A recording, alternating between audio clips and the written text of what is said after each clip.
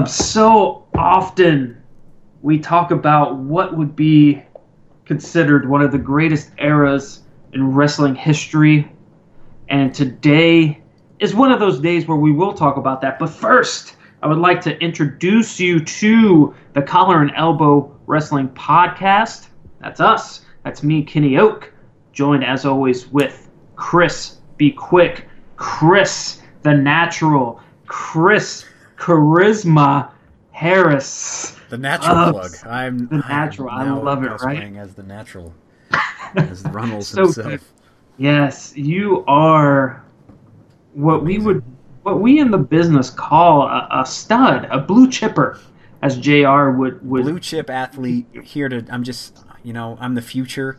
I'm a lot of different words. Right now, You're so maybe the crowd's not really all that into you, but you've got what it takes. You got the potential, Bob. potential's just oozing out of me. It's hard to put it together, especially on this podcast, which is inconsistent at best. But I'm trying. I get my work over on Twitter. Calling the kettle black, huh? It is, but I haven't been the black kettle recently, have I? So whoa! First of all, you can't I don't say mean that. to be confrontational. I don't mean to be.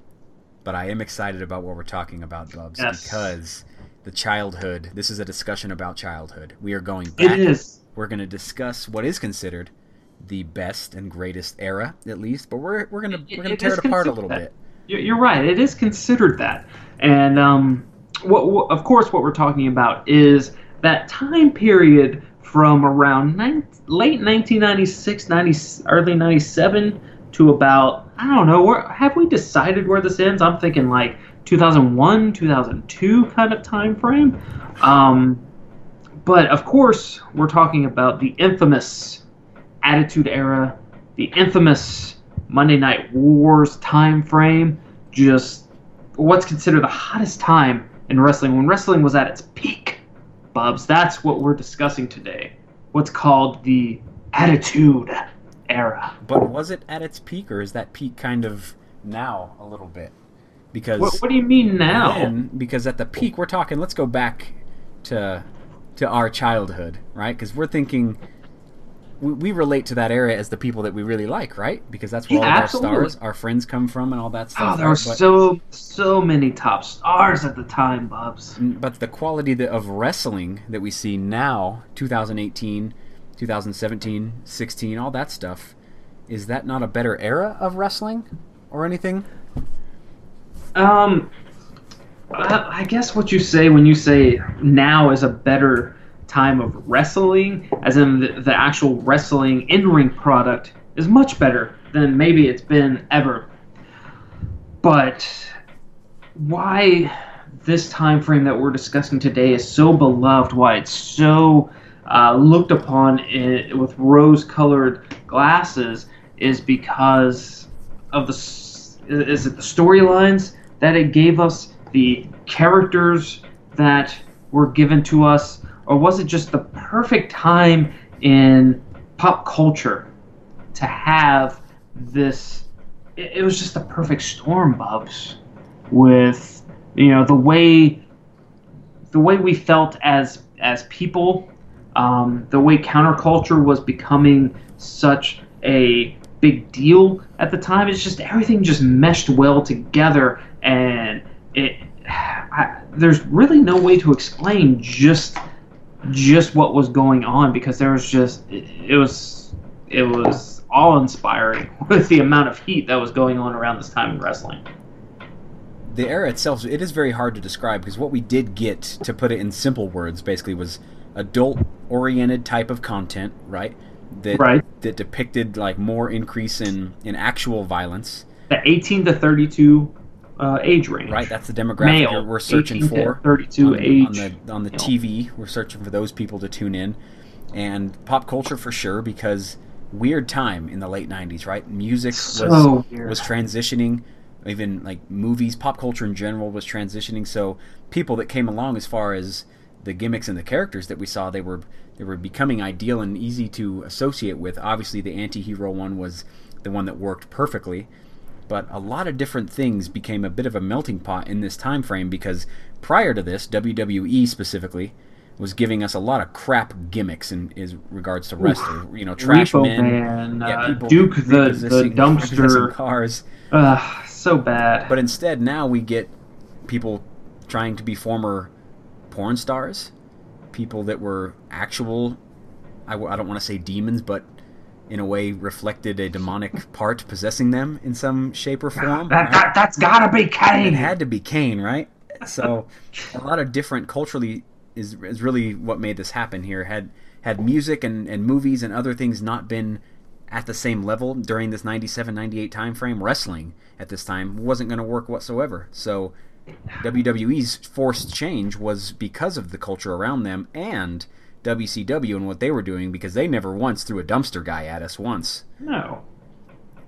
WCW was always kind of the everyday man's, the everyman's kind of wrestling product.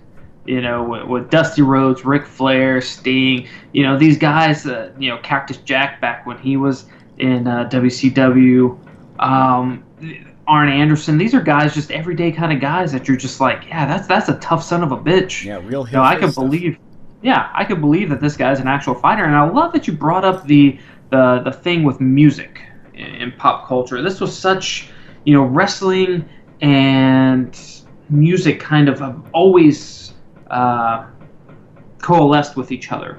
They've always kind of been side by side, and during the 90s you had the grunge phase, which kind of, when that started to fade out in the mid to late 90s, it turned into the nu metal phase, which had bands like Stained, the Deftones, Limp Bizkit.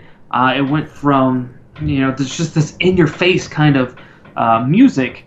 Was the late 90s, early 2000s, and that's kind of what the Attitude Era was in wrestling. It was just in your face, so much happening at once. There was never, it wasn't complicated. It wasn't, you know, there wasn't these intricate narratives happening where you had to really pay attention to know what was going on. It was just in your face. What you saw is what you got, and people related to that. That's what made Stone Cold such a huge name, such a household name.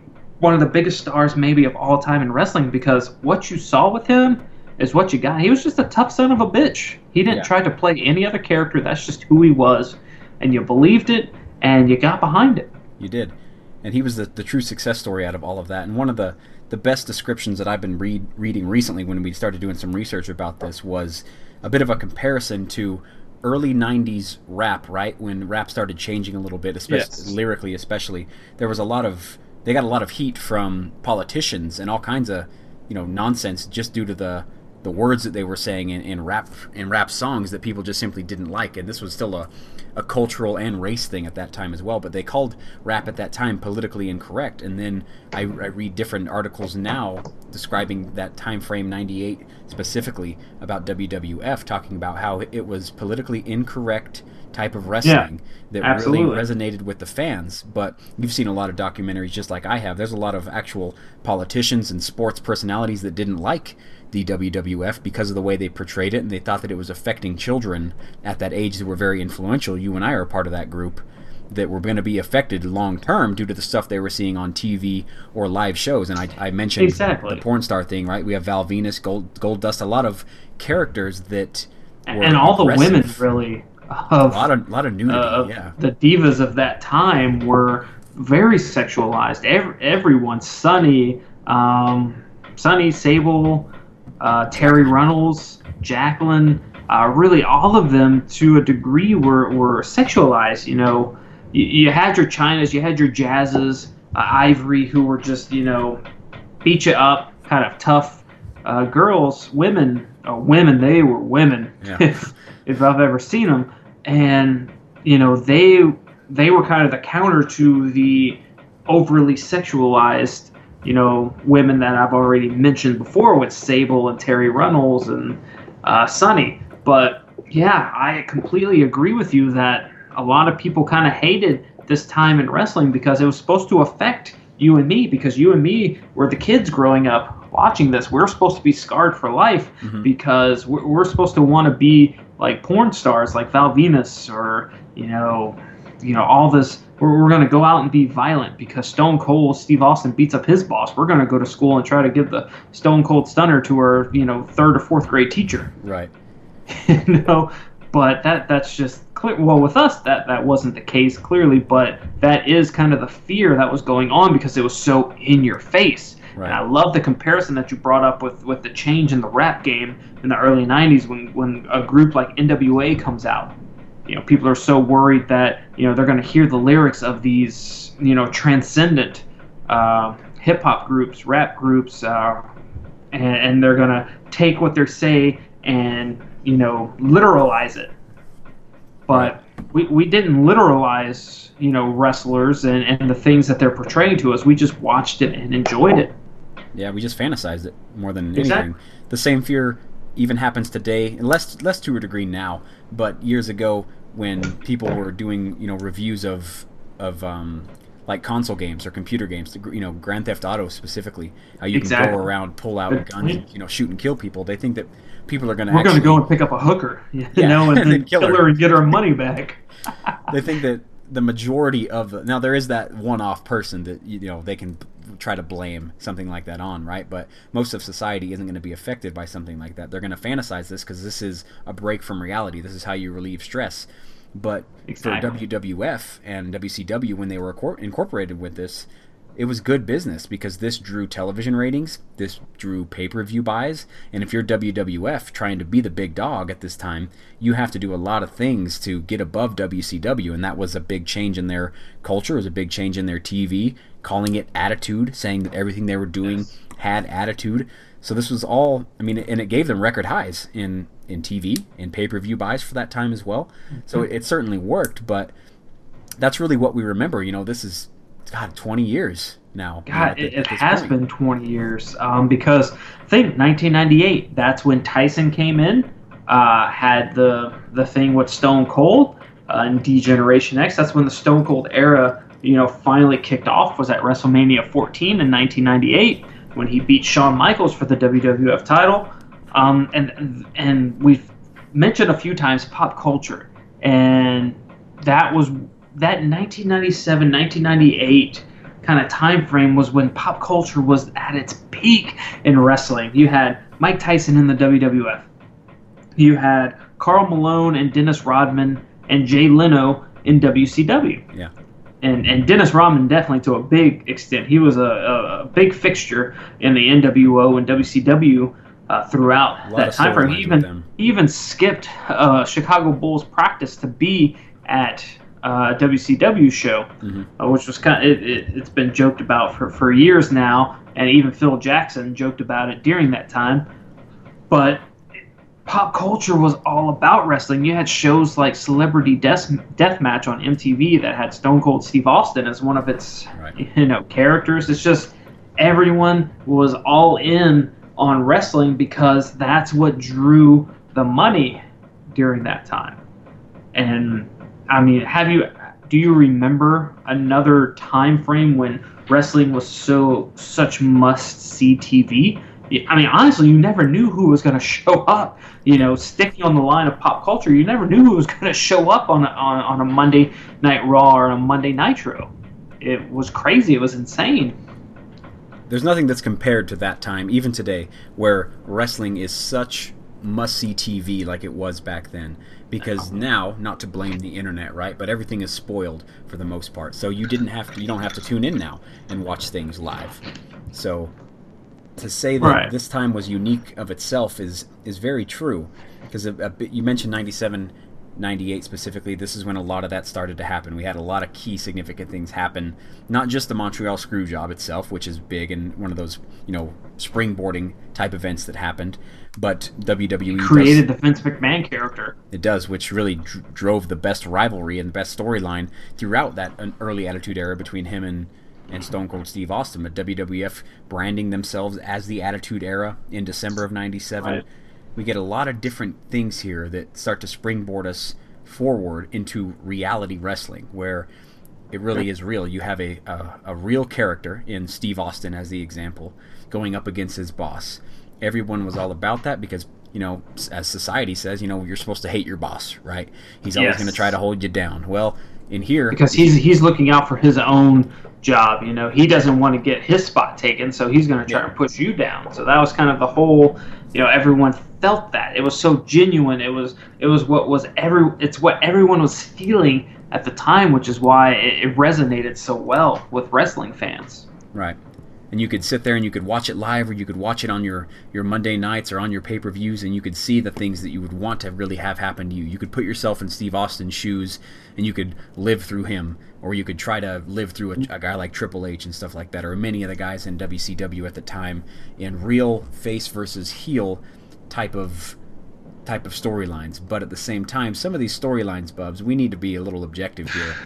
You're right, and we're gonna happened. We're gonna get into that. Don't worry. I've got a structure here where I want to get into things. But I like what you're talking about with, you know, you're bringing up, you know, how we all felt we were a part of these storylines because they resonated with us. You know, we're supposed to hate our bosses, so Stone Cold kind of checked that box. I like what you said about Triple H, because you had D-Generation X versus the Nation of Domination. Mm-hmm. So everyone's been a part of a group, and that group has, you know, been at odds with another group. You know, just think back when you were in school, when you were at a job. You know, you get a group of friends, and then there's another group out there that's kind of trying to tread into your territory, and you're kind of, you know, at odds with them. So kind of almost everything, not almost everything, but there were a lot of stuff that was happening during that time that resonated with the fans, that we were able to relate with, and we were able to get behind. And that's kind of what made it such a big kind of deal at the time. I see you're kind of you want to say something. I'm going to go ahead. I like what you're talking about here, because this brings up a perfect example that I've never really thought about in this perspective. Was when you're, I mean, in that elementary school time frame, like you and I were at this time, right? You had your little group of friends, right? Now there's still a hierarchy even in elementary school. There's still the cool kids, the very top there is. At the bottom is the nerds and all those, you know, the goofy folk, right? And in between, the wrestling fans. You got the wrestling fans, right? So, and in between that, you got your subsets and stuff, right? And, you know, you're friends with your other nerds, and the cool kids are friends with the other cool kids. D-Generation X, kind of the cool kid group, right? And yes. Then at the bottom of the spectrum, you got a group like the Oddities or something like that, right? A bunch of weirds. They were way too weird, Bubs. I don't relate. I didn't relate with them necessarily, but the extremes are there, because you can, if you had friends, you and your friends are part of that core group in that society level at school, and this is what they did, especially with stables during this time when stables were such a big deal at this time, Bubs. They were. You named the two big ones, which I certainly remember the most, was DX and the Nation. The corporation was there, of course. The corporation, ministry, yes, the ministry, the corporate ministry. The Brood to a small degree, three people, lower mid-card guys, but God, there was a lot of stables. There were, and that was one of the big things that happened during the Attitude Era that you don't see anymore. A lot of us kind of pined for it, but then when you see WWE try to do it, it doesn't work. Like when you saw the League of Nations most recently. New Japan kind of does it in a better way than WWE does, because New Japan is filled with stables. You don't realize it if you're just a casual watcher. Everyone's in a stable. Everyone's in a stable in New Japan. Their best wrestler is in a stable. Chaos. You know, Okada's in Chaos. You've got the Bullet Club. There's LIJ. There's just so many different stables in New Japan, which is what kind of the Attitude Era was all about. Was you had everyone was either in a stable, or if they were a big time main eventer, single star, they just kind of roamed their own. If they were a face main eventer in WWF at the time was on his own.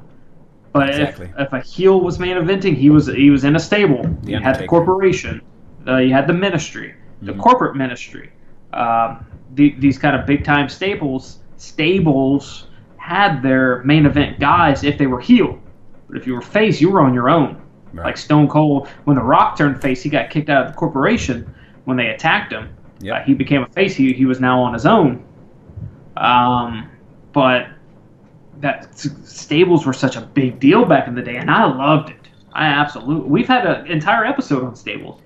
We have, and it was a very good one. And we talked about several of these. We talked about the nation. Everything we does too is very good. Come on right. Every episode we produce is just fucking gold. You're right, but we've never talked about it as far as it, holding an era together, basically, because everyone had their piece or a part of a stable, and unless you were like in that bottom mid card or something like that where you didn't you weren't necessarily relevant.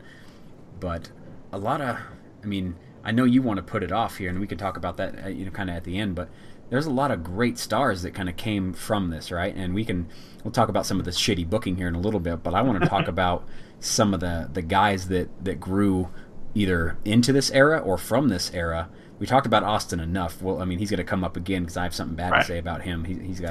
I got a bone to pick with that's the first thing I wanted to jump into were the characters of this era. So I'm glad that you brought that up because that's one of the first things I wanted to bring up. So you continue on with what you were going on with. I want to know from that late 97 to that late 2001 or early 2002 time frame, who's your favorite wrestler that you remember going back and just loving the entire time? Doesn't matter. You can't say Shawn Michaels to me this time because that doesn't count, right? I didn't like Shawn Michaels until 2002. Yep. So he was very not non-existent, but he was very much not affected by that 98, 99, 2000 time frame. Right. He was very sporadic. So we got. I'm gonna name off a couple nice names to you here. We got heel Triple H. I hated him. Hated his guts. I want Jericho after he came over from WCW. You didn't like WCW, Jericho? I did. Or I guess you weren't watching it at that time. I was more into WCW at the time. Big time Jericho when he came over version, and there's even a lot of storylines and stuff that connect with these guys. I was even a big Test fan at that time, and he tried to marry Stephanie McMahon on the show of Raw. But we still had a little bit of Bret Hart, right? There was still Bret Hart was my guy from about 4 years old until he retired in 2000. I think it was 2000 when he got the kick from Goldberg. Yeah. Bret Hart was my guy. Undertaker, Kane. We got the early rise of Edge and Christian. We got the Hardys. We got the Acolytes. We got the Dudley Boys, Bubs. We got a lot of tag teams. Oh, the Acolytes were so good. Acolytes were my team. We got the Holly Cousins. We've got a lot of people that were doing a lot of different things. I know. These Raw is War cards. Yes. So, but not just Raw is War at the time, Bubs. I want to get into some WCW Nitro and WCW Thunder because my guys at the time, like I mentioned, Bret Hart, especially when he made the switch to WCW, I was all in on that. But guys like Booker T, Chris Benoit, like we talked about in our last episode, he was my guy for so many years. I got a kick out of Disco Inferno. Loved him.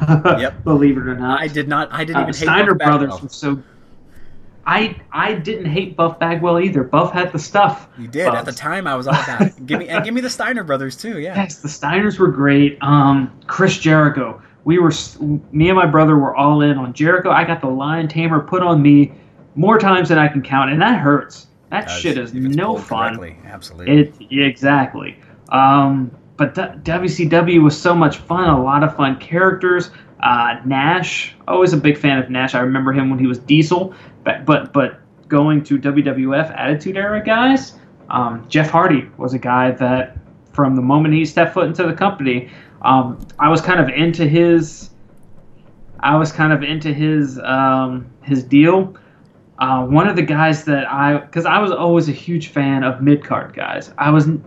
I'd never really gotten into the main event guys, but the mid-card guy, that's where I hung my hat on. And Rob Van Dam was one of my biggest idols during this time. I thought his frog splash was way better.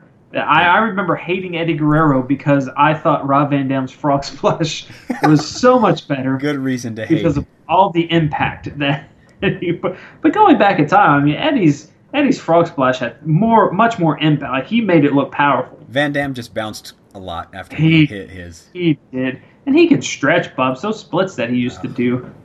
But, these are just some of the guys. There's so many people you can just start rattling off of all the guys that you loved. back in the day. Taka Michinoku, I like. Lightweight, heavyweight.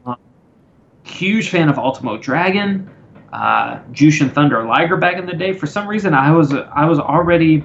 This is where my love of Japanese wrestling started to come, and I started to kind of look into All Japan and New Japan back in these days.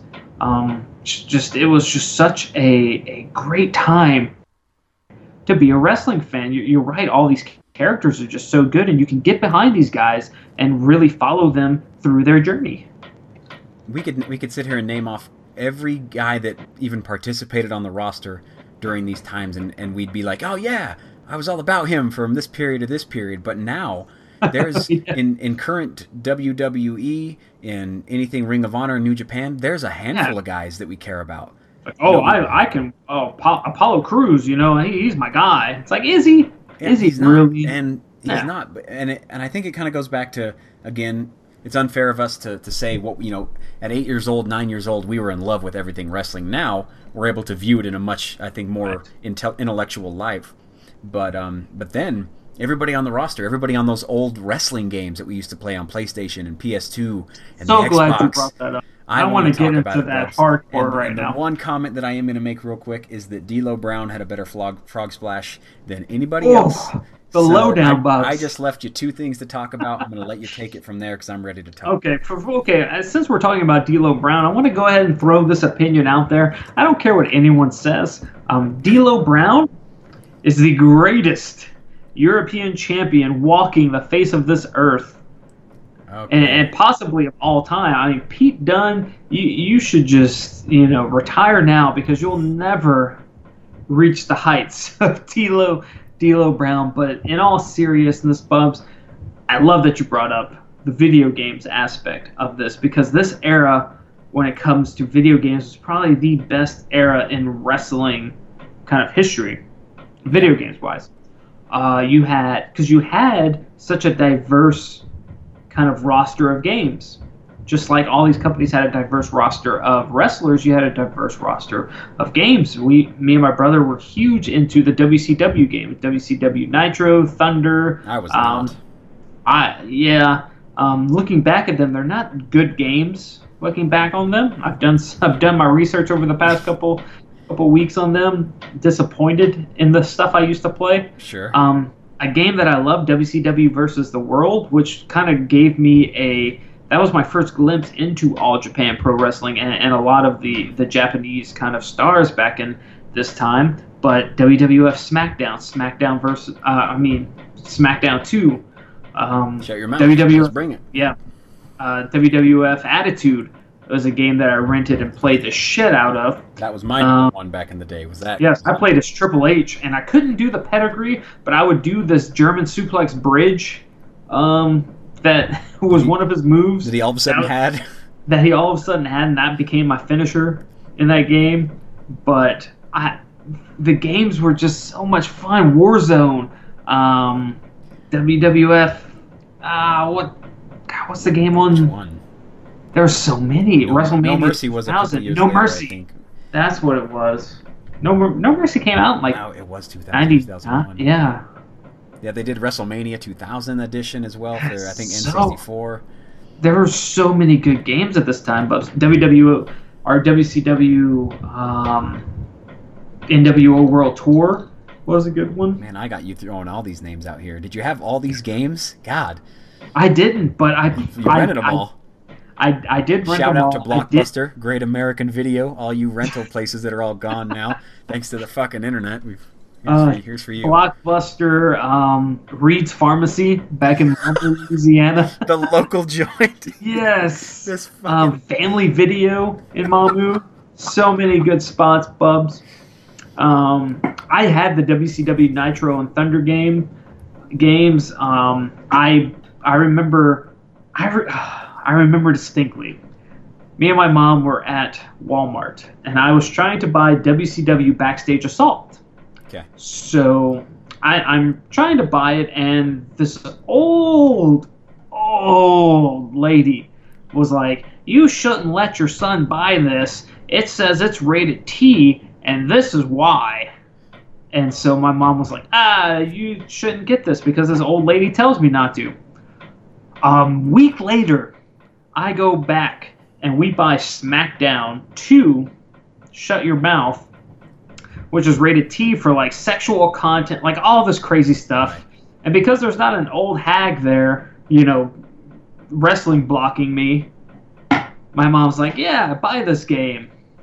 And I end up with like my favorite wrestling game of all time. Me and Jeff Hardy went to the top of Raw, Bubs. So it was a big influence over you, wrestling games. As they are to a lesser degree now, we still play, right? We're still into that gaming life. I've got Fire Pro Wrestling. There's a lot of fun wrestling, like obscure wrestling games out there, like 3D Wrestling Revolution that you can get on Steam or the App Store. Fire Pro Wrestling, like we just mentioned, which just came out on PS4. The WWE games. There's a lot of good content out there, and I love going back and playing some of the older games. They're just a lot of fun. If you're a fan of the Fire Pro Wrestling world that just came out recently, you can go back. Those games have been out since the Super Nintendo times, Bubs. Right. And the gameplay is fairly similar, so you can go back a long time, back when they were licensed by some of these Japanese wrestling promotions, and really get into it. I'm sorry, I love wrestling games, Bubs. I can go all day. Off that. I didn't mean for that to go that far, but it's just a thing to reflect on because it's from our childhood. So all those wrestling games I bought, I rented. I wish I still had some of them today and/or a way to play them because I would bust out Just Bring It or Shut Your Mouth or even WWF Attitude. I'm not going to say it on the air, Bubs, but I can talk you through how you can get some of these games. You're right. We may have to have that conversation. So, now, Bubs, we talked about a lot of characters and stuff, right? Yeah. Now, the invasion angle that happened with WCW invading the WWE. Now, you make a face, right? I want to know. Now, this is still part of the Attitude Era because it happened during the time frame. It is. I feel like this is kind of towards the end of the Attitude Era, but still part of it. Now, I don't mean to bring this up as an individual, storyline itself, but had significant stars invaded the WWE instead of other nonsensical folk, could that storyline have been one of the best written, drawn-up things that we've ever seen in wrestling, and been a big cap on towards this end of this Attitude Era, instead of basically being irrelevant and only remembered as the invasion because it sounds cool? Now, you are right. But here's the thing: there's so much that was involved in this. Now, contract disputes, just all the stuff in general. If you throw that out the window, if you have everyone that the fans would have clamored for. So if you had the NWO, because the NWO came later on, maybe a year later, if that, after the invasion angle. If you have the NWO, if you have Sting, if you have Diamond Dallas Page, all these guys that came, Goldberg, all these guys that came about a year later, once their contracts with WCW were over, and WWF/E had the willingness to pay them to come, maybe buy out their contracts and come, you could have one of the greatest storylines of all time. But also you have to think, at this time, Vince McMahon, he just got through such a long, drawn-out war, the Monday Night War, as it's deemed, with WCW. You spend all this time fighting these people, trying to prove that you're the best, your wrestlers are the best, and now you have all them under your banner, and you want to prove, hey, my guys have always been better than your guys. So I think egos would always prevail in this kind of situation, and you would always have WWF, WWE guys kind of going over, which always would kind of put a damper on it. But if you have those big names there, I think, and you have them kind of go over a few times, and then you build that up to the Invasion pay-per-view that maybe is a year or two down the road, you could have just maybe one of the greatest stories and one of the biggest pay-per-view buys of all time. Yeah. Looking Imagine a Survivor Series with WCW versus. Whew. That's what I wanted to say. I wanted to bring up a traditional 6-man elimination with that being the actual team structure. What's the roster, Bubs, that you would want to see in that match? Oh my gosh. Let's talk the WCW one then, and let's assume, I guess face and heel is kind of irrelevant at this point. So irrelevant and contracts irrelevant. Just who do you think would be the best match? On the WCW side, I need Goldberg. Of course. I need all 3 members of the NWO. Original 3. You gotta have Sting. I do. I need Sting, and surprisingly, I need Scott Steiner instead of Booker T. Scott Steiner instead of Diamond Dallas Page? Instead of DDP, too, because DDP was portrayed as mid-card at best when he came to WWF.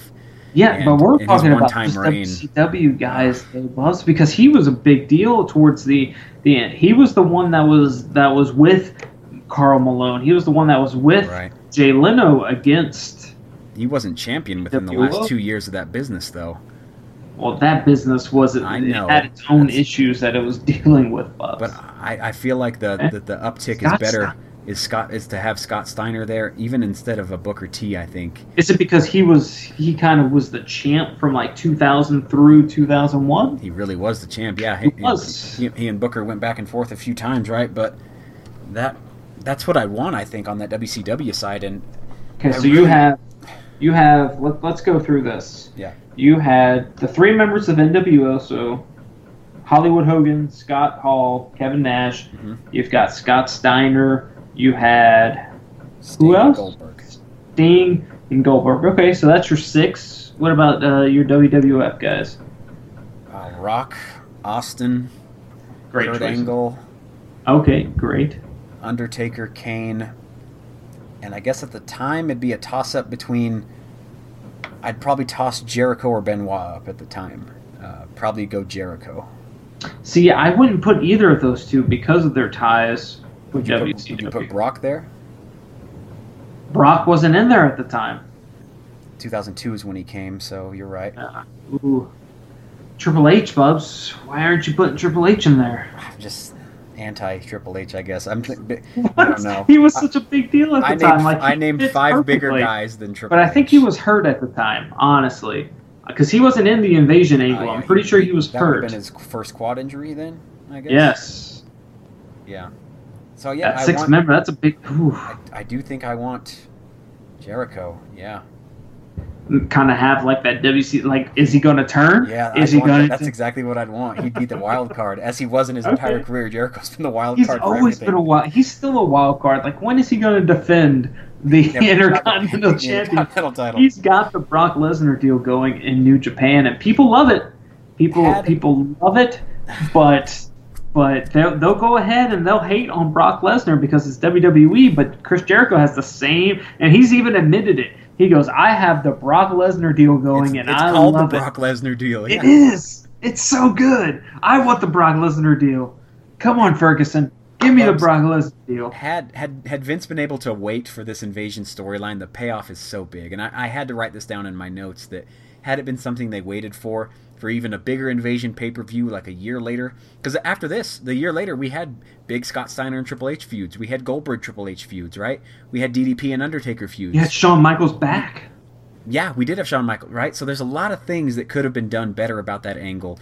And I just think about it specifically because had it been done with the major stars, it is huge. And I would even consider the WCW guys going over in that Survivor Series match if we're talking about it. You could, and here getting pinned. So you're right. And here's here's my Survivor Series teams. Yeah. You know, so WCW, you hit the nail right on the head. You're gonna have the NWO guys, Scott Hall, Kevin Nash, Hollywood Hogan, especially Hogan and Nash. Maybe you have Scott Hall on the outside. Okay. And you can throw in Booker T at that point because Scott Hall's no longer in there. He's kind of more of an outside kind of presence. Huh? Exactly. Then you have Sting. Then you have Ric Flair. You can maybe throw Ric Flair in there. Sure. Trying to think of all. Are you all putting these Goldberg in? Are we gonna get? You gotta have Goldberg in there. it's that sixth person that just drives you crazy thinking about. But because of just the momentum that he had and the love that the fans were giving him, you got to have Diamond Dallas Page right there, Bubs, as your sixth man, because I think that team alone, you can go, okay, I don't know if WWF can take these guys on, because one, you have Hogan. Yep, who's pinning Hogan? Yep. No one's pinning Hogan. No one's pinning Goldberg. No one's pinning The Undertaker on the other side. No one's pinning Austin Clean. No one's pinning Nash. Wow. How are they eliminating each other? Flair, okay. Flair can take a pin. Flair will drop. Okay, Flair will always take a pin. Kurt Angle will drop. Booker T can take a pin, clearly. DDP can take a pin. But on the WWF side, I love that you have Stone Cold, Rock, Kurt Angle. Those are three mains. Undertaker, perfect. Which goes hand in hand with Undertaker Sting. Everyone wanted to see that. Sting and Undertaker. Would any of them take a pin? Like this? Could you imagine a no contest? No contest. There's 8 people left in the match, and it's a no contest because they're not willing to take it. Oh, who else? Triple H. I have to have Triple H because he was a kingpin at the time. He wasn't jumping ship. So you have Austin, Rock, Undertaker, Angle, Triple H. That sixth person though, do you? I was about to say, do you put Kane in there? Do you? There's so many options because at this time, more than any other time in wrestling, main event stars were created. More than any other era, there were more main event stars during this time than any other time in wrestling. Am I right? Yeah. Or am I just kind of like over romanticizing? No, that's one of those pieces that can be considered that, but a lot of the people that we think about starting out in 96, 97 and then working through the early Attitude Era, they became huge stars or became stars at the end of that time like Kurt Angle did. And as much as I want to, and both of us want to kind of rip apart the Attitude Era, but right now we're just talking about storylines. Never has there been a time when more main event stars were created throughout all of wrestling than kind of this era. Nowadays you look at it and we're just begging for, like, come on WWE, you can make this right. Like, you can make this person a main event star. You're just not trying hard enough. You bring in a guy like AJ Styles, and he's a built-in main event guy. Mm-hmm. Like, as soon as he debuts, you're like, oh, okay, that guy's a main eventer. Easy work for WWE. But then you have some stars that you're like, this guy could be a main event. Rusev could be a main event level guy, but they're just not putting the effort into it. Mm-hmm. Back then, they were putting the effort into it. And we had main event guys left and right, and guys in the mid-card that you were like, in about 5 years, Edge is going to be a big deal. In about 10 years, Jeff Hardy could be a big deal, at least, running the mid-card. We didn't know how far he was going to go, but there were so many guys that you were like, okay, I see where they're going with this guy, and you just don't see that nowadays. When you bring up Rusev, it makes me want to... I heard your silence, and I felt bad. I'm sorry that I did that. Thinking about that, because WWE now, their entire roster, to include NXT, has legitimate WrestleMania main event guys on it right now. Back in this era, Gargano Ciampa for the NXT title on WrestleMania. I'm telling you. No, third card from the top at least.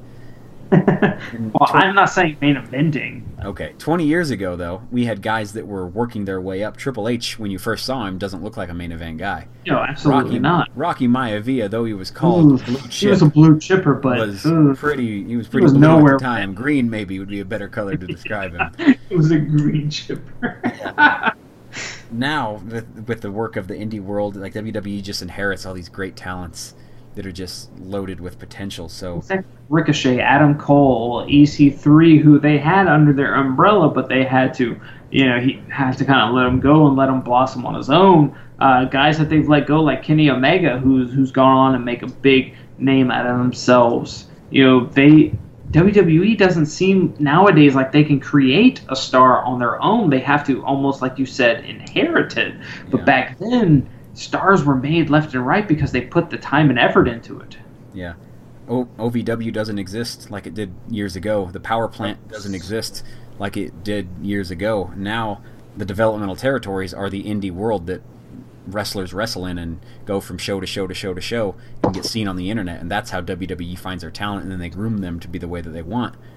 The Attitude Era was something different. They had to find that 19-year-old person that they thought had something special in them and say, like all right, Hardy Boys, like Edge and Christian. Right, like those young guys that they came in just to do jobs, and then they're like, okay, well, you guys can stick around and keep hanging out, and then they blossom into world champions, all 4 of them.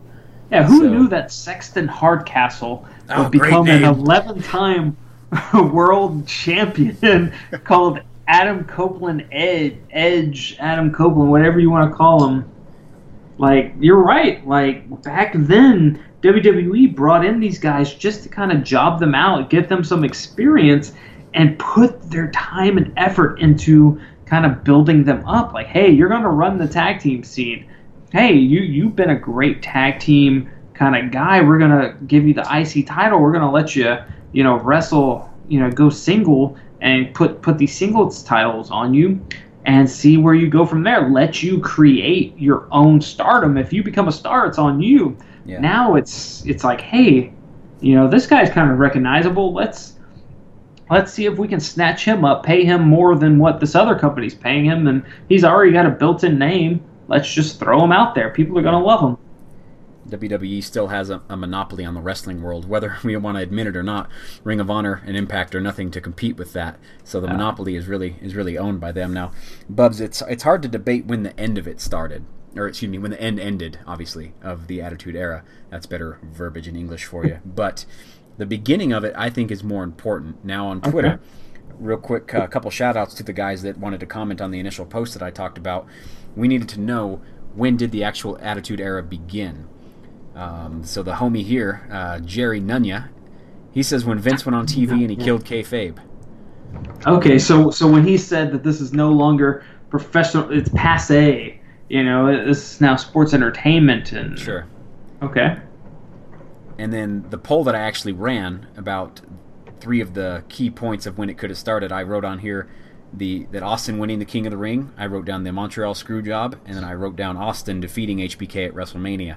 Overwhelmingly, Austin winning the King of the Ring is indicated by everyone who voted, at least, that's the actual start of the Attitude Era, Bubs. Now, see, I think that's a little too soon. That's 96. 96. Yeah, that's a little too soon for the Attitude Era. I believe that it's the creation of D-Generation X and the feud with D-Generation X and the Hart Foundation that really kicked off the Attitude Era. And what really sent the Attitude Era off and running was the Survivor Series 97. Like, the Attitude Era was already going. D-Generation X was doing some crazy stuff. Stone Cold was, doing some crazy stuff, but he wasn't the Stone Cold Steve Austin character that he became until after his match at SummerSlam with Owen Hart for the IC title when he injured his neck. That's when he really became... He didn't wrestle for a while, but he was an on-screen character. That's when, the true Stone Cold Steve Austin character started. So I would say the formation of D-Generation X was the start of the Attitude Era. Okay. Now, I'm a little different than you. I certainly think it's the Montreal Screwjob, only because, and it really may be my over-fascination with the Vince McMahon and Austin saga. When Vince became the thing to hate, he then fueled the crowd that supported the Attitude Era. That was the epitome of the Attitude Era, but I don't think that was the start of the Attitude Era. Okay. Well, that's your opinion. You got a couple of them, obviously. It's not your first or your last.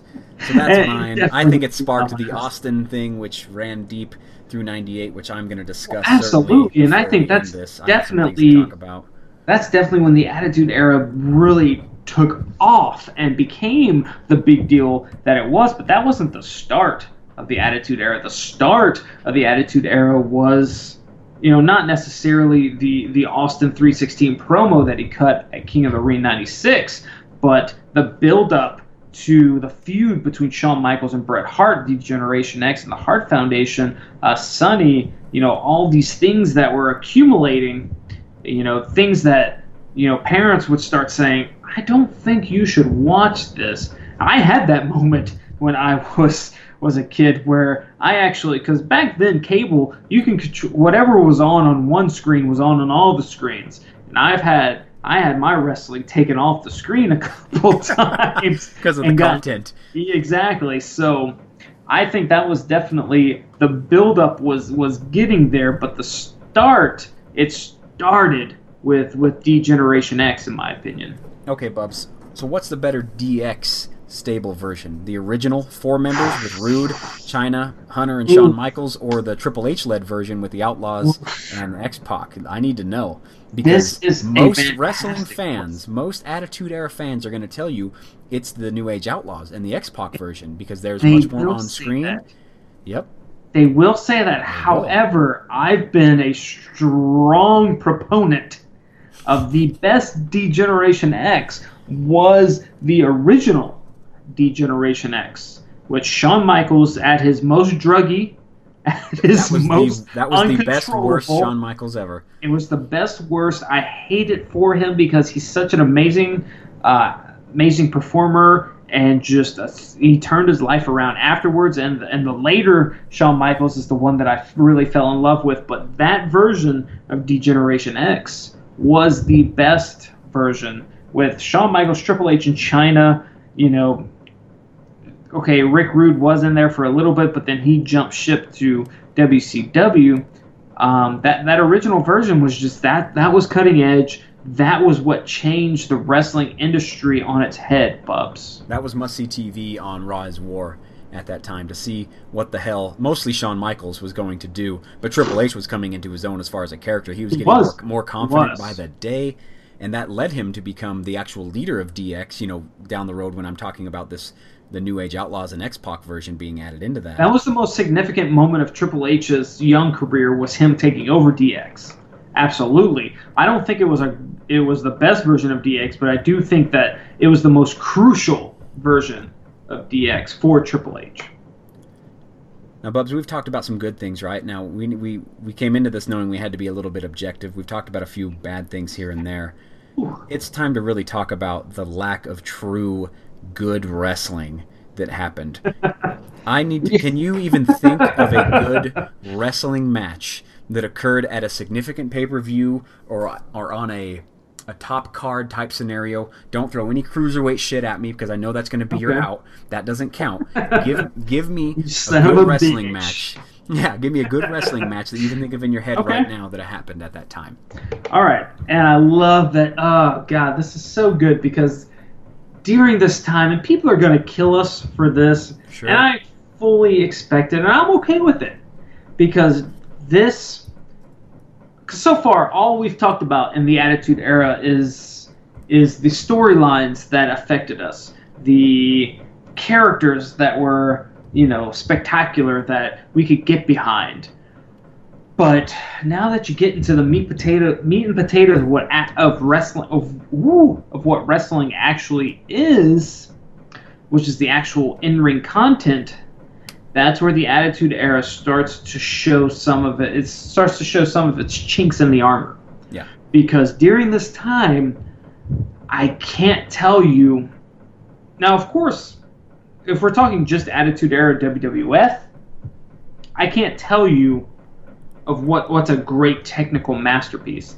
Now, there are some. So the tag team match between Chris Benoit, Chris Jericho, and Stone Cold Triple H when Triple H had his first quad injury, that was a spectacular match. Jericho and Benoit, they did some Royal Rumble stuff. They did. Yeah. Triple H and Stone Cold before WrestleMania 15 and their 3 Stages of Hell match was a really good match. There were some decent wrestling. You're struggling to get that out. It's hard. There is a handful at best of good wrestling matches. And I feel like I've already named them. We've talked about them before in episodes. That's what's happened. Exactly. However, in WCW, there DDP and Goldberg. DDP gave Goldberg his best match for the WCW title, I believe, at Halloween Havoc, '98. When he kicks out of the Diamond Cutter, yeah. Yes. You had the best of 7 between Chris Benoit and Booker T. Sure, that's your go-to. I get it. There is, and that's not a cruiserweight. That was for the TV title. Okay, still mid-card, yeah. It is, but that's still good wrestling. Okay. Bubs. You can try to come at me, but that's what I'm... But, man, and now I'm now you're out. Damn it, I'm out. The point being made here is that in order to get good content on TV, it was not a reliance on the wrestling work inside. Absolutely not. Absolutely not. All the extras. It was the pyrotechnics. It was the outside interference. It was the triple threat matches. It was the 2-on-1 handicap matches. It was Vince McMahon in the ring. It was all of that extra stuff that kept us interested, and it did. It certainly did. But as far as we need to take a step back, because the Attitude Era, in comparison to what we have now, in comparison to Ruthless Aggression, even in comparison to New Generation years before that, the better wrestling did not happen in the Attitude Era. We got the better stars. We got much more entertainment, but this was sheer entertainment that we were seeing, right? Yes. Okay. It was complete entertainment, and like you said, the wrestling wasn't. So the big comparison between WCW and WWF was that the mid-card of WCW far outperformed the mid-card of the WWF, correct? Sure. And the main event of the WWF far outperformed the main event of WCW, because there's no way Hogan versus, Sting or Flair or Warrior could compare with Bret Hart versus Shawn Michaels versus Stone Cold, Shawn Michaels versus anybody. The main event of WWF was far and away better than WCW, and vice versa. WCW's mid-card was way better than WWF, so it was really just, what were you into? Were you into the storylines? Because at the time, WWF had the more, I'm not going to say they had the better storylines, but they had the more exotic, the more over-the-top storylines than WCW did, but WCW definitely had the better in-ring product at the time, and I was definitely more of a proponent of the in-ring product, so I was a WCW fan. Mm-hmm. But people who were more into the story, and definitely my friends at school were more into kind of the characters, and WWE had the characters to combat WCW's in-ring quality. That's just kind of my thoughts on it. Okay. Now, if you're watching the product at that time, WWF specifically, you're watching it because you're looking for your favorite guy, right? Yes. You're not looking to see a great match. You're not looking to see really anything. If you're looking for a great match, you're not going to get it. You're looking for The Rock's backstage interviews. You're looking for his promos in the ring. You're looking for anything. You're looking for whatever he's smelling. Whatever he was you're trying to figure that out. That's what you're trying to figure out. But that wasn't the case in WCW. So that's just an example of. I realize that Rock's he's my guy, right? He's my number one dude. Always will be. But when it comes to that time, shut up. To that Attitude Era time, I'm looking for his interviews. I'm looking for him in the ring. He's back in some city and he's about to tell everyone about it. So it wasn't the product at all. It was The Rock's going to win somehow. Shut up. I hate you so much. You finally caught it. There we go. I did. Okay, you idiot. But now, Bubs, I told you I did some research, right? Yes. I did some research, though, Bubs. Okay? You say it in a way that I should be concerned, possibly. A little bit, because this is a negative towards the Attitude Era. I'm gonna rattle off some stuff, okay? And I'm gonna name these things. If you say anything about D'Lo Brown not being the best European, Universal. Whoa! Wow.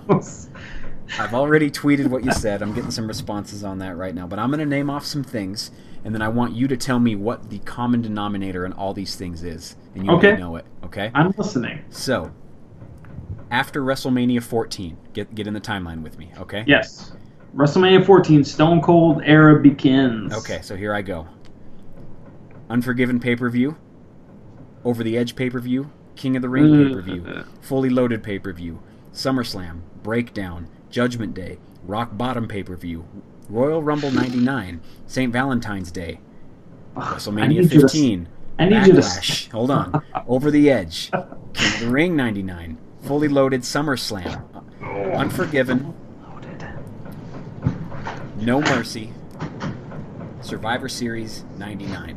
What's the common thing in all those pay-per-views that you can think of right now? What one thing is a guarantee in the things that I just named off to you? Stone Cold in the main event. Stone Cold in the main event from March 1998 until November of 1999, where he was hit. This is why I hated him. Okay, so Bubs, even in many of these contests where he is not the WWF champion, he's in the main event match.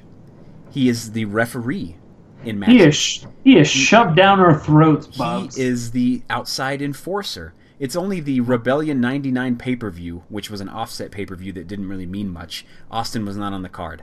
Outside of that, March 1998 until 1999, Stone Cold Steve Austin is present in the main event of every single pay-per-view that occurred. Yes. Is he not shoved down your throat like Roman Reigns is, hard. like John Cena is, like Hulk Hogan was? I'm gagging so hard because it's being shoved so far. It's as far down as it goes. But no, man, Bubs, we loved it, didn't we? Look back. You might not have loved it as much, but 9 out of 10. But there were people that as soon as the glass broke, the pop ensued. Bubs, no matter what, as soon as that glass breaks, and honestly, is there a more iconic sound throughout all of this era, throughout all of the Attitude Era? Is there a more iconic sound than the glass breaking? When the glass breaks, what ensues next? Chaos. You jump out of your seat if you're a fan. And the Attitude Era was the epitome of chaos. When the glass breaks, what ensues? The crowd reaction, the crowd pop. The crowd loves Stone Cold Steve Austin. So no matter what, as soon as that glass breaks, you get the big pop, you get the big cheer from the crowd. Chaos ensues. Like chaos was all abound in the Attitude Era. That's what made the Attitude Era so important, so infamous, so famous, in wrestling history. And no bigger kind of name personifies that than Stone Cold Steve Austin. So what you're saying is 100% true. During this time, all we got was Stone Cold Steve Austin left and right, but the people loved it. Mm-hmm. And that's the main difference, Bubs, between what's going on then and what's going on now, is that the people loved it. No matter what, when that glass breaks, people are cheering. No matter what, when Roman Reigns music hits, you don't get that pop, which is kind of what that's the main difference between two. And I'm completely with you. I hated Stone Cold because I did feel like he was shoved down my throat. But that's the major difference, is that the people loved him, and that no matter, he can do no wrong in the people's eyes. Right. The good thing that can come of this 98 through 99 situation is that in a lot of these pay-per-views, not all of them, because some of them are the same, but he does get a lot of different feuds, and different people are getting opportunities. We get Mankind, we get Dude Love, we get The Undertaker, Kane, Triple H, The Rock. The six-pack challenge that he is an enforcer in has the British Bulldog in it, vying for the title. So it's not just him necessarily down our throats, because Triple H became a huge part, as did The Rock, in this 99 time frame. But Mankind doesn't win the WWF title in that extremely iconic moment on Monday Night Raw. Mm-hmm.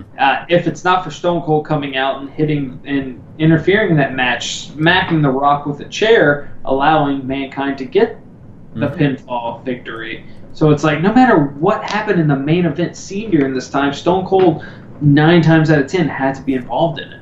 Exactly. And Royal Rumble 99 was Stone Cold. Like, that was Stone Cold. That you might as well have just changed the name of the pay-per-view to Stone Cold, the Stone Cold Rumble. he came up in our very first episode of Collar and Elbow, Bubs. We reviewed Backlash and who came in to interfere in that championship match. Yes, but Stone Cold to give The Rock the win. So yes, he's everywhere. It's too much. But that's just so he can then wrestle. Sure. For the title. And he comes back, right? But looking back, I mean, I loved it at the time. Looking back now, I hate it. But there's a lot of pay-per-views where he's just hanging out, Bubs. And this was the Attitude Era. As much as we want to say it was influenced by other people, and as much as I want to say, well, The Rock was the best thing to come out of it, this was Stone Cold's era. This was his time in wrestling. No one else would ever come close. Nothing Hogan could do, or Sting, or any WCW thing could do, would compete with Stone Cold Steve Austin. And when the glass broke, like you said, it was game over. He's about to come out and save everyone in the ring. He's about to come out and give mankind He wouldn't even save everyone. No one could escape the wrath of Stone Cold. If he wanted to stunner someone, he would stunner them. If you're going to get the stunner, you automatically can't defend yourself anymore. So exactly. Here comes your stunner, Bubs. But I had to do that research so we kind of can be a little objective here because we talked a lot of good. No, you were absolutely right. There's so much, both good and bad, that happened during this time. And, you know, kind of sticking with the negative tone,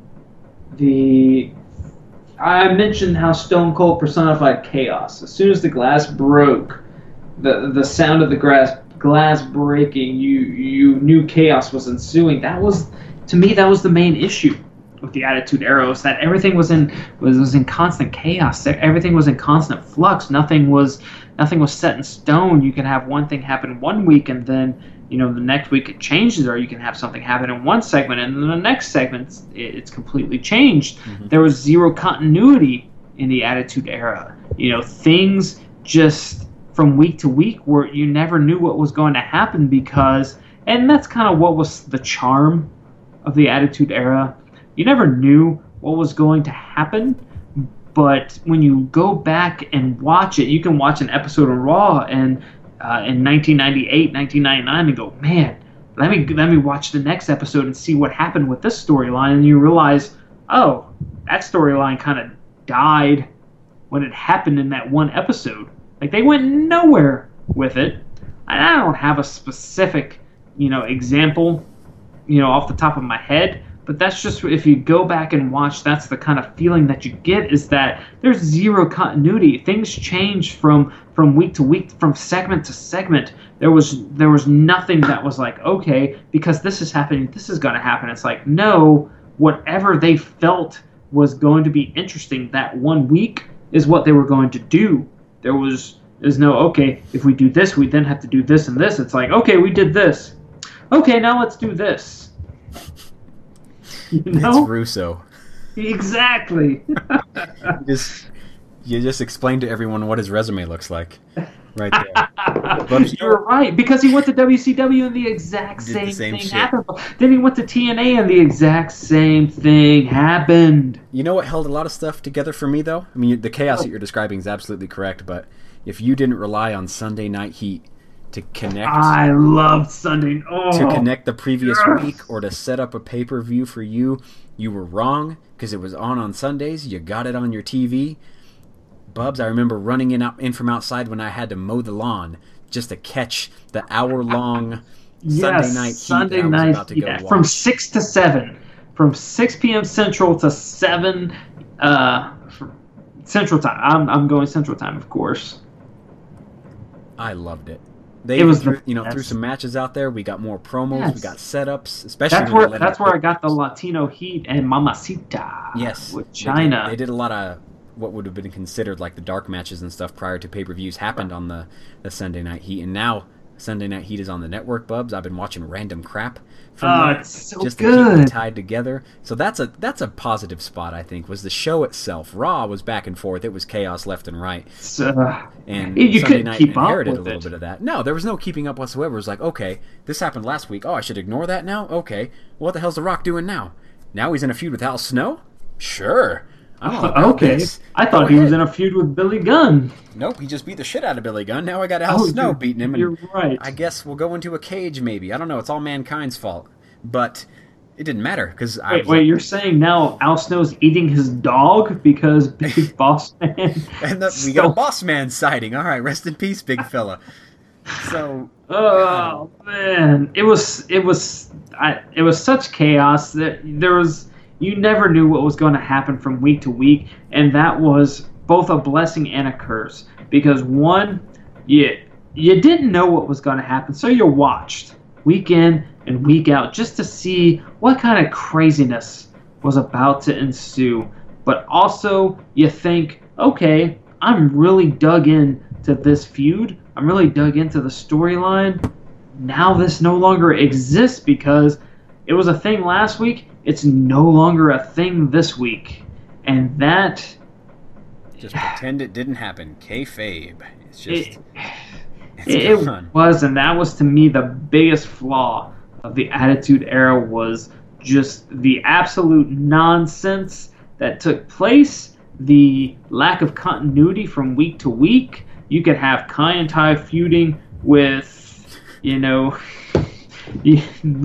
this random stable, and then next week, they're tag champions. They beat the Acolytes or some shit, right? You never knew what was going to happen, and it was great, but I also hated it at the same time. God, this is reminding me of so much stuff that I love. There's so many good things that happened back. It was so much fun.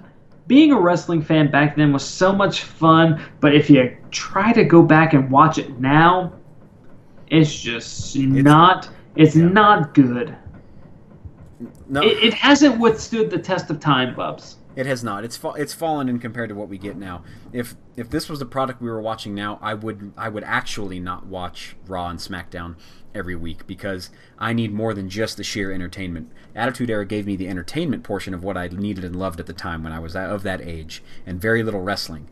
You want me to watch a segment about Val Venus getting his penis cut off? Cool. Choppy. I'm right there with you. Yeah, choppy, right? Now, if that doesn't end in Val Venus and Taka having a great payoff match, I'd be pissed. So it hasn't withstood it. It's only for entertainment purposes at this time and for watching some of the greatest crowd pops to ever happen were in that era as well. The crowd pops were amazing, but Bubs, as just like you're talking about, you watched it for kind of the crazy storylines, but the in-ring competition wasn't there. When we get to the discussion of the next era that pops up in kind of wrestling, I think we will see kind of a stronger balance between storylines and in-ring work. And personally, I am very much looking forward to this talk. I don't want to give anything away, but I am very much looking forward to our next... You don't want to say it. I don't want to say it because I want people. I want them to be sitting on the edge of their seats like they were each week in and week out, Bobs, during this era. You're right. So we won't tell them that we're going in chronological order from this. They have no idea that the Ruthless Aggression era is coming next. No idea. These people are going to be floored when that announcement comes out. Wait Bubs. for that tweet, Kurt Angle. Is my mic? Are we recording right now? We are. Shit. Damn it. Anyway, they have no idea. It's going to be amazing. It's my personal favorite era in wrestling, in my wrestling kind of history, Bubs. But we're talking about the Attitude Era this week. This has been it's been a great discussion, Bubs. We can go on forever. So much more we could have done. Between the storylines, the characters, the in-ring work, the video games, pop culture, everything during this time was just so hot, so important, just led to what we have now in the wrestling business that it can't be understated. Yes, there were a lot of great things that happened during this time, some bad things that happened in this time, but if anything, I don't think it can be understated that this was the most important time in wrestling history. Certainly was, Bub. It gave us a lot of stuff going into the next era, which we'll discuss. It kind of sets that platform up for us, and even to today, how we view wrestling in 2018. So it was worth the talk. It was a great era, and I can't wait for the next one. thank you, everyone, for joining us in such an epic discussion of, like I just mentioned, the most important era in wrestling history, the era that might have saved wrestling, period. We might not have wrestling if it's not for the Attitude Era, and I feel like that's something that we didn't talk enough about. There's just so much to talk about during this time, but we are going to get more into it on social media. And you can join that conversation at CAE Wrestling on Twitter. You're going to see a lot of posts on Twitter from both myself at Kenny Oak Sports, with Chris at Crispy Quick, and like I mentioned, us at CAE Wrestling. You can also find us on Facebook at, just search Collar and the and sign, the ampersand, Collar and Elbow and Wrestling.com. .com. We don't have a website. What am I talking about? That's some wishful thinking. That's what it is. That's a Facebook account we're using. Don't mind him. We'll get there eventually, but we need your help to get there. Exactly. Collar and Elbow on Facebook. We're constantly posting new stuff. Chris is huge on the social networks. You will always get a response from us. We love hearing from you guys. We want to know what you want us to talk about next. We're probably going to, sometime next week, going to talk about just what's going on in the wrestling world right now. So we're pretty excited about that. We love interacting with you guys. We love giving you content that you want. And honestly, we just love wrestling, period. We can't talk about wrestling without having more wrestling fans join us in creating this network, creating this platform of fan-based wrestling content, and that's what we give you. We're just fans of wrestling. We have no affiliation with anyone. We are just fans. You are just fans, and let's build this thing together, because together we can make wrestling great again. See you guys next time.